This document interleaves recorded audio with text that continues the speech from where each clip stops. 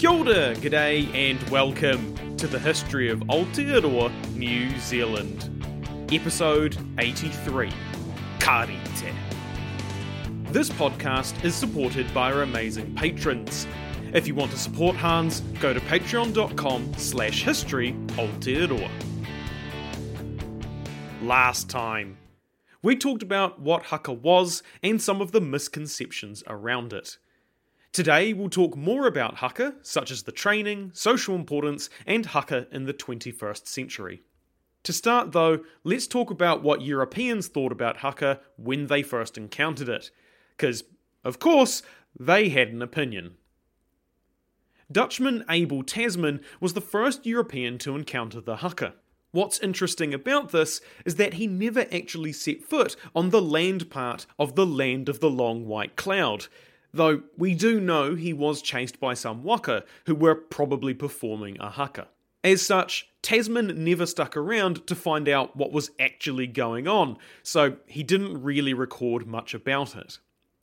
So while Tasman was likely technically the first European to encounter haka, James Cook is actually the first person who gave us any useful insight into what he saw.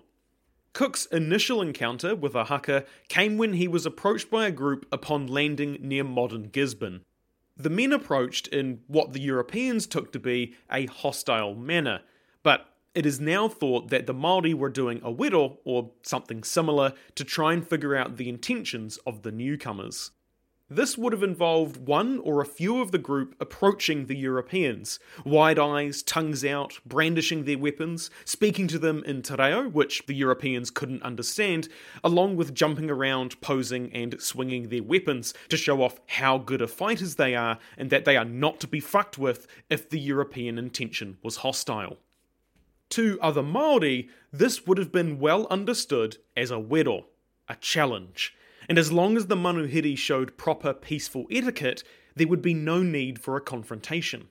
However, it is easy to see how someone not familiar with this practice could take it to be an immediate indication of hostility.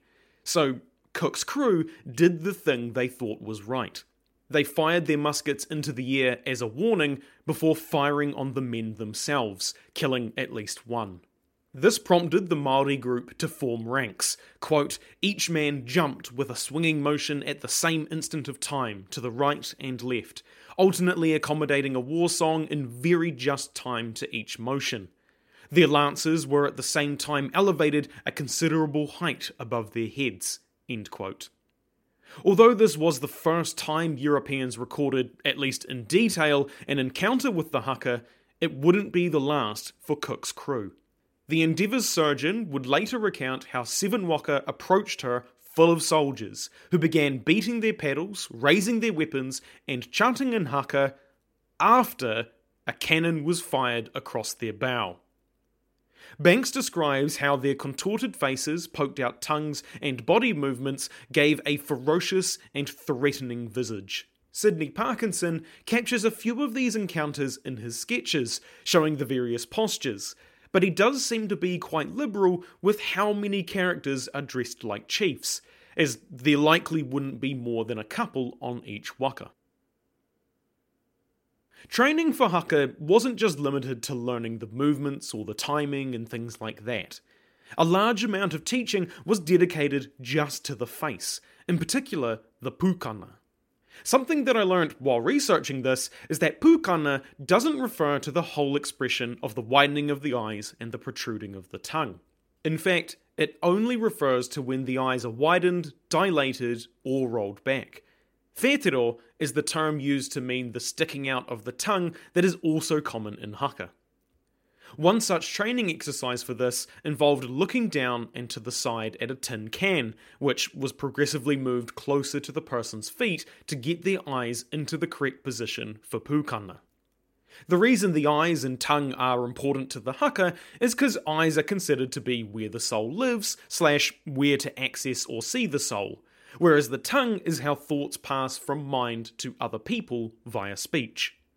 It is also thought among Tūhoi that the tongue represents the penis being a visible appendage that indicates masculinity. So to stick the tongue out is to symbolise and profess one's masculinity. As such, some deride the use of the tongue in modern haka, where it is protruded, quote, in a lizard-like way that does not pay the tongue its just obeisance, as is the case when the tongue is fully extended, end quote.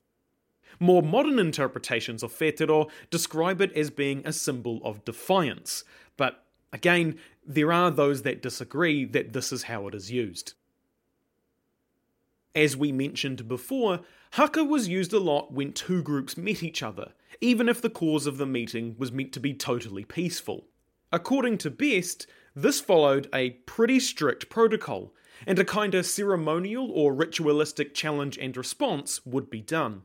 Much like Cook's first encounter, this interaction could easily be seen as hostile intent to someone who was unfamiliar with what was going on. This, of course, wasn't meant to show hostile intent. Mostly, they were trying to indicate that should the other party decide to engage in any funny business, they were ready to fight. And hey, look at how strong we all are, and how nimble, how well we wield our weapons. We could definitely take you guys in a fight. You know, that kind of thing. This apparently was a well-founded concern, as it wasn't uncommon for groups to take advantage of the tangata whenua's guard being down. So, when two groups met on a marae, tangata whenua, remember that's the group of people that are on the quote-unquote home side, would kneel down on one knee, holding their weapons in both hands.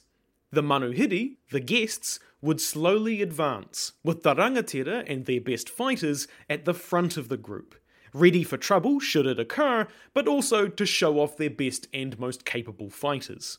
Once the manuhiri got within throwing distance, someone from the kneeling tangata whenua would emerge as the rest of the group remained silent. This person was usually selected for their intimidating stature, and they would advance towards the approaching manuhiri before throwing a manuka spear at them, aiming it to land just in front of the group.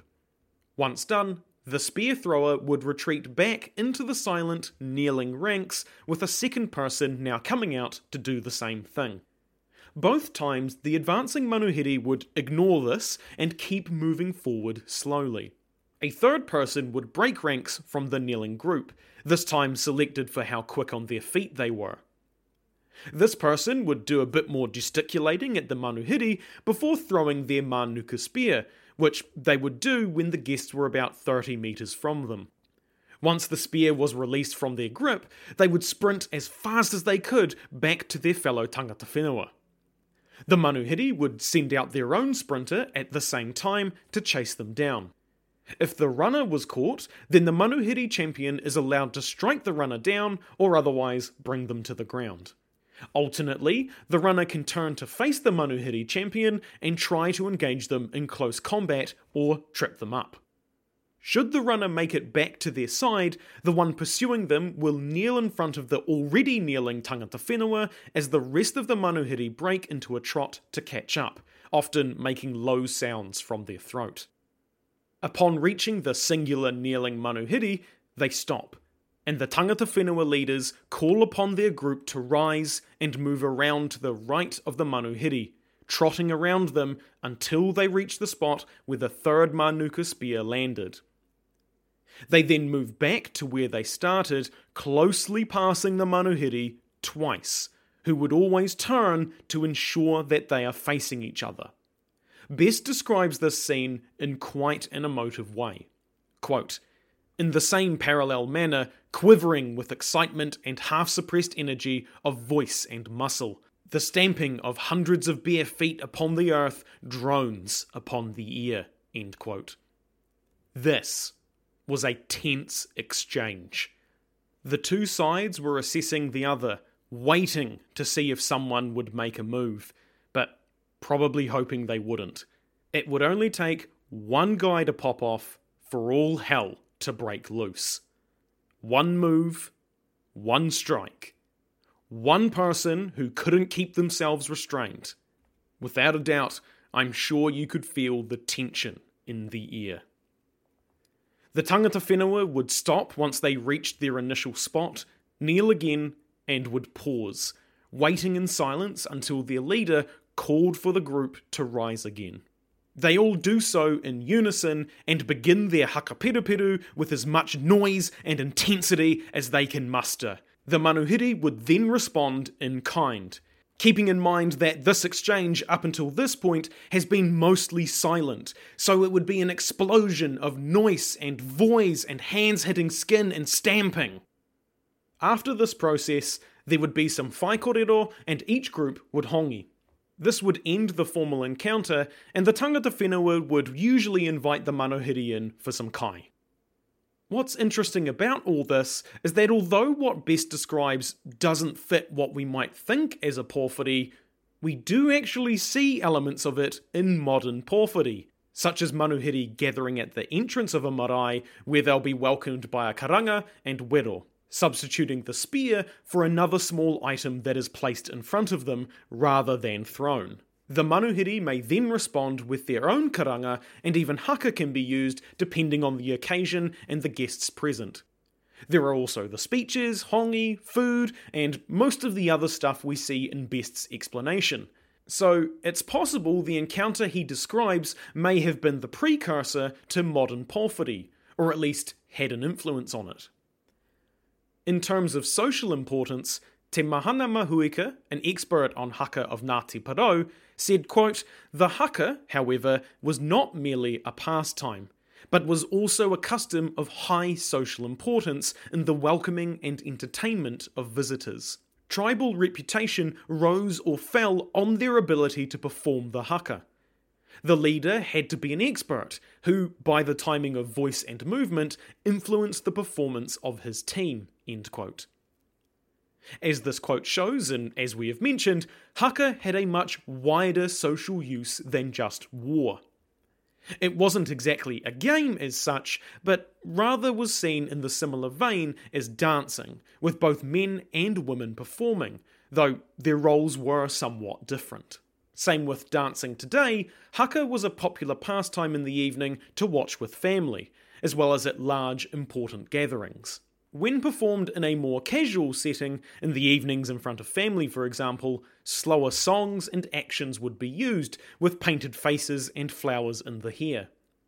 So, it was rather more subdued than the more aggressive hakaperuperu. There are also haka for children, which were naturally more simple than those for adults, being in the same realm as nursery rhymes for Western children. In the case of more formal settings, the performers would be decked out in their best clothes and accessories, with some younger folks wearing paint if they didn't have much moko on their face, something that is still done today with kapa haka. Although haka could be performed just as pure entertainment, it could also be used in other contexts, with many other meanings, usually as a significant acknowledgement of some kind, such as a large haul of fish being caught, or during peace negotiations. When haka were used to insult or belittle, usually in response to some sort of offence, the performers were sometimes naked to add impact to their words, or they could even bend over and expose themselves. Best talks about how when government officials came to assess Tūhoe land and who owned it, many haka were directed towards them, nearly all of them meant to deride and dishonour them. One such instance had the men walk into the marae with nothing on their lower half and perform haka, which compared the officials to frogs. We have talked a lot about the men's role in haka, but what about the women's? Well, a Ngāti Porou expert lays out a couple of guidelines as to how it works. Men are all about the aggression in the haka, provoking the other side and being very animated in their movements, especially in terms of the whetero, the poking out of the tongue. Women, on the other hand, were only really allowed to move their hips and hands, and most of the expression was in their eyes, particularly when doing the pūkana. This may seem fairly limiting, but if you think that, you probably haven't seen how expressive women can be in the haka. As always though, these gender roles weren't hard and fast. The women who were best at pūkana sometimes performed on the side of the men, rather than behind, which is where women would often be. In some cases, these women were armed and acted to protect the flanks of the performers. It was also recorded that women would lead the haka on occasion, which Europeans were not very keen on and were quite vicious in their condemnation of it. Best, for his part, of course thought that the women's involvement was a sex thing, particularly in how they moved, which isn't true. Most haka today are haka taparahi, haka without weapons, mostly because kapa haka has overtaken haka peruperu as the most important and widespread form. Kapa haka is more about the art form of the haka, and is done in competitions in all sorts of contexts. Likely one of the first modern cultural competitions involving haka occurred in the royal visit of 1901. A huge gathering of Māori, possibly 10% of the entire population at the time, came to welcome the Duke and Duchess of Cornwall and York, better known by their later title, King George V and Queen Consort Mary of Teck. This was a fairly significant event, not just in the obvious sense that Queen Victoria had only recently died and George was the next in line to lead the empire, but in the sense that many of the Māori gathered had fought in the New Zealand Wars on the side of the Crown, and had very much held a connotation between haka and warfare. Kinda wrapped up in this was that the hosts, Te Arawa, weren't too keen on the fact that the northern iwi, Ngā Puhi, had been invited, as about 80 years earlier they had made a rather devastating raid against Te Arawa. However, since the iwi elders gave strict instructions not to betray the mana of the iwi, there was only one place they could settle their differences. The dance floor, as it were. The iwi of the east coast, that of Ngāti Porou and Ngāti Kahungunu, were seen as among the best at haka and the ones to beat. The competition was to be held at Rotorua, and for 2 weeks before the royals arrived, they practiced and rehearsed, scouting out each other's moves. Everyone was keen to make an impression not just on the royals, but each other. This event showed an unusual amount of unity for the time, as over the last century, Māori had been very much fractured due to the New Zealand Wars and other aspects of European colonisation. In more recent times, haka hasn't been used in modern military engagements as an actual intimidation tactic towards the enemy. The enemy soldiers can just mow you down with their guns as you stand up and make yourself very obvious. So instead, it's mostly reserved for performing to people of great import, such as military leaders, visiting ministers, prime ministers, and other world leaders. Haka has also become a key part of the modern New Zealand Army, particularly since the army incorporated a fair amount of Māori tikanga in the form of adopting the name Ngāti Tūmatauenga, the tribe of the god of war. This was also, in part, to formalise the relationship between Māori and non-Māori in service to the colonial government, something that has been occurring as early as 1845. In 1997, a haka was commissioned to be composed specifically for the army, because they found that the haka they had been using had elements of a haka called ruamoko, which was pretty important to those of the east coast of the North Island, especially since it was considered kinda pretty bad luck if this haka was performed incorrectly or badly. This was in part because it was considered poor form for elements of a haka named after the god of earthquakes and volcanoes to be used in a haka dedicated to the god of war. Something tells me that neither of those gods would be happy about that situation, and those are probably the two gods you definitely don't want to piss off. The whole story is actually really interesting, and a bit too out of scope for this episode, but we will cover it in more detail in a later one. Next time, we will tell the origin story of the world's most famous haka. Although Kamate is most well known for being performed by the All Blacks, its origin is actually way back in the musket wars of the early 19th century, with the near capture of one of Māoridom's best military generals, Ngāti Toa Rangatira Te Rauparaha. If you want to send me feedback, ask a question, suggest a topic, or just have a chinwag, you can find my email and social media on historyaotearoa.com. Aotearoa spelt Aotearoa. You can also find helpful resources there, like transcripts, sources, and translations for some of the te reo Māori we have used. You can help support Hans through Patreon, buying merch, or giving us a review. It means a lot and helps spread the story of Aotearoa New Zealand. As always, haere tu atu, hoki tu mai. See you next time.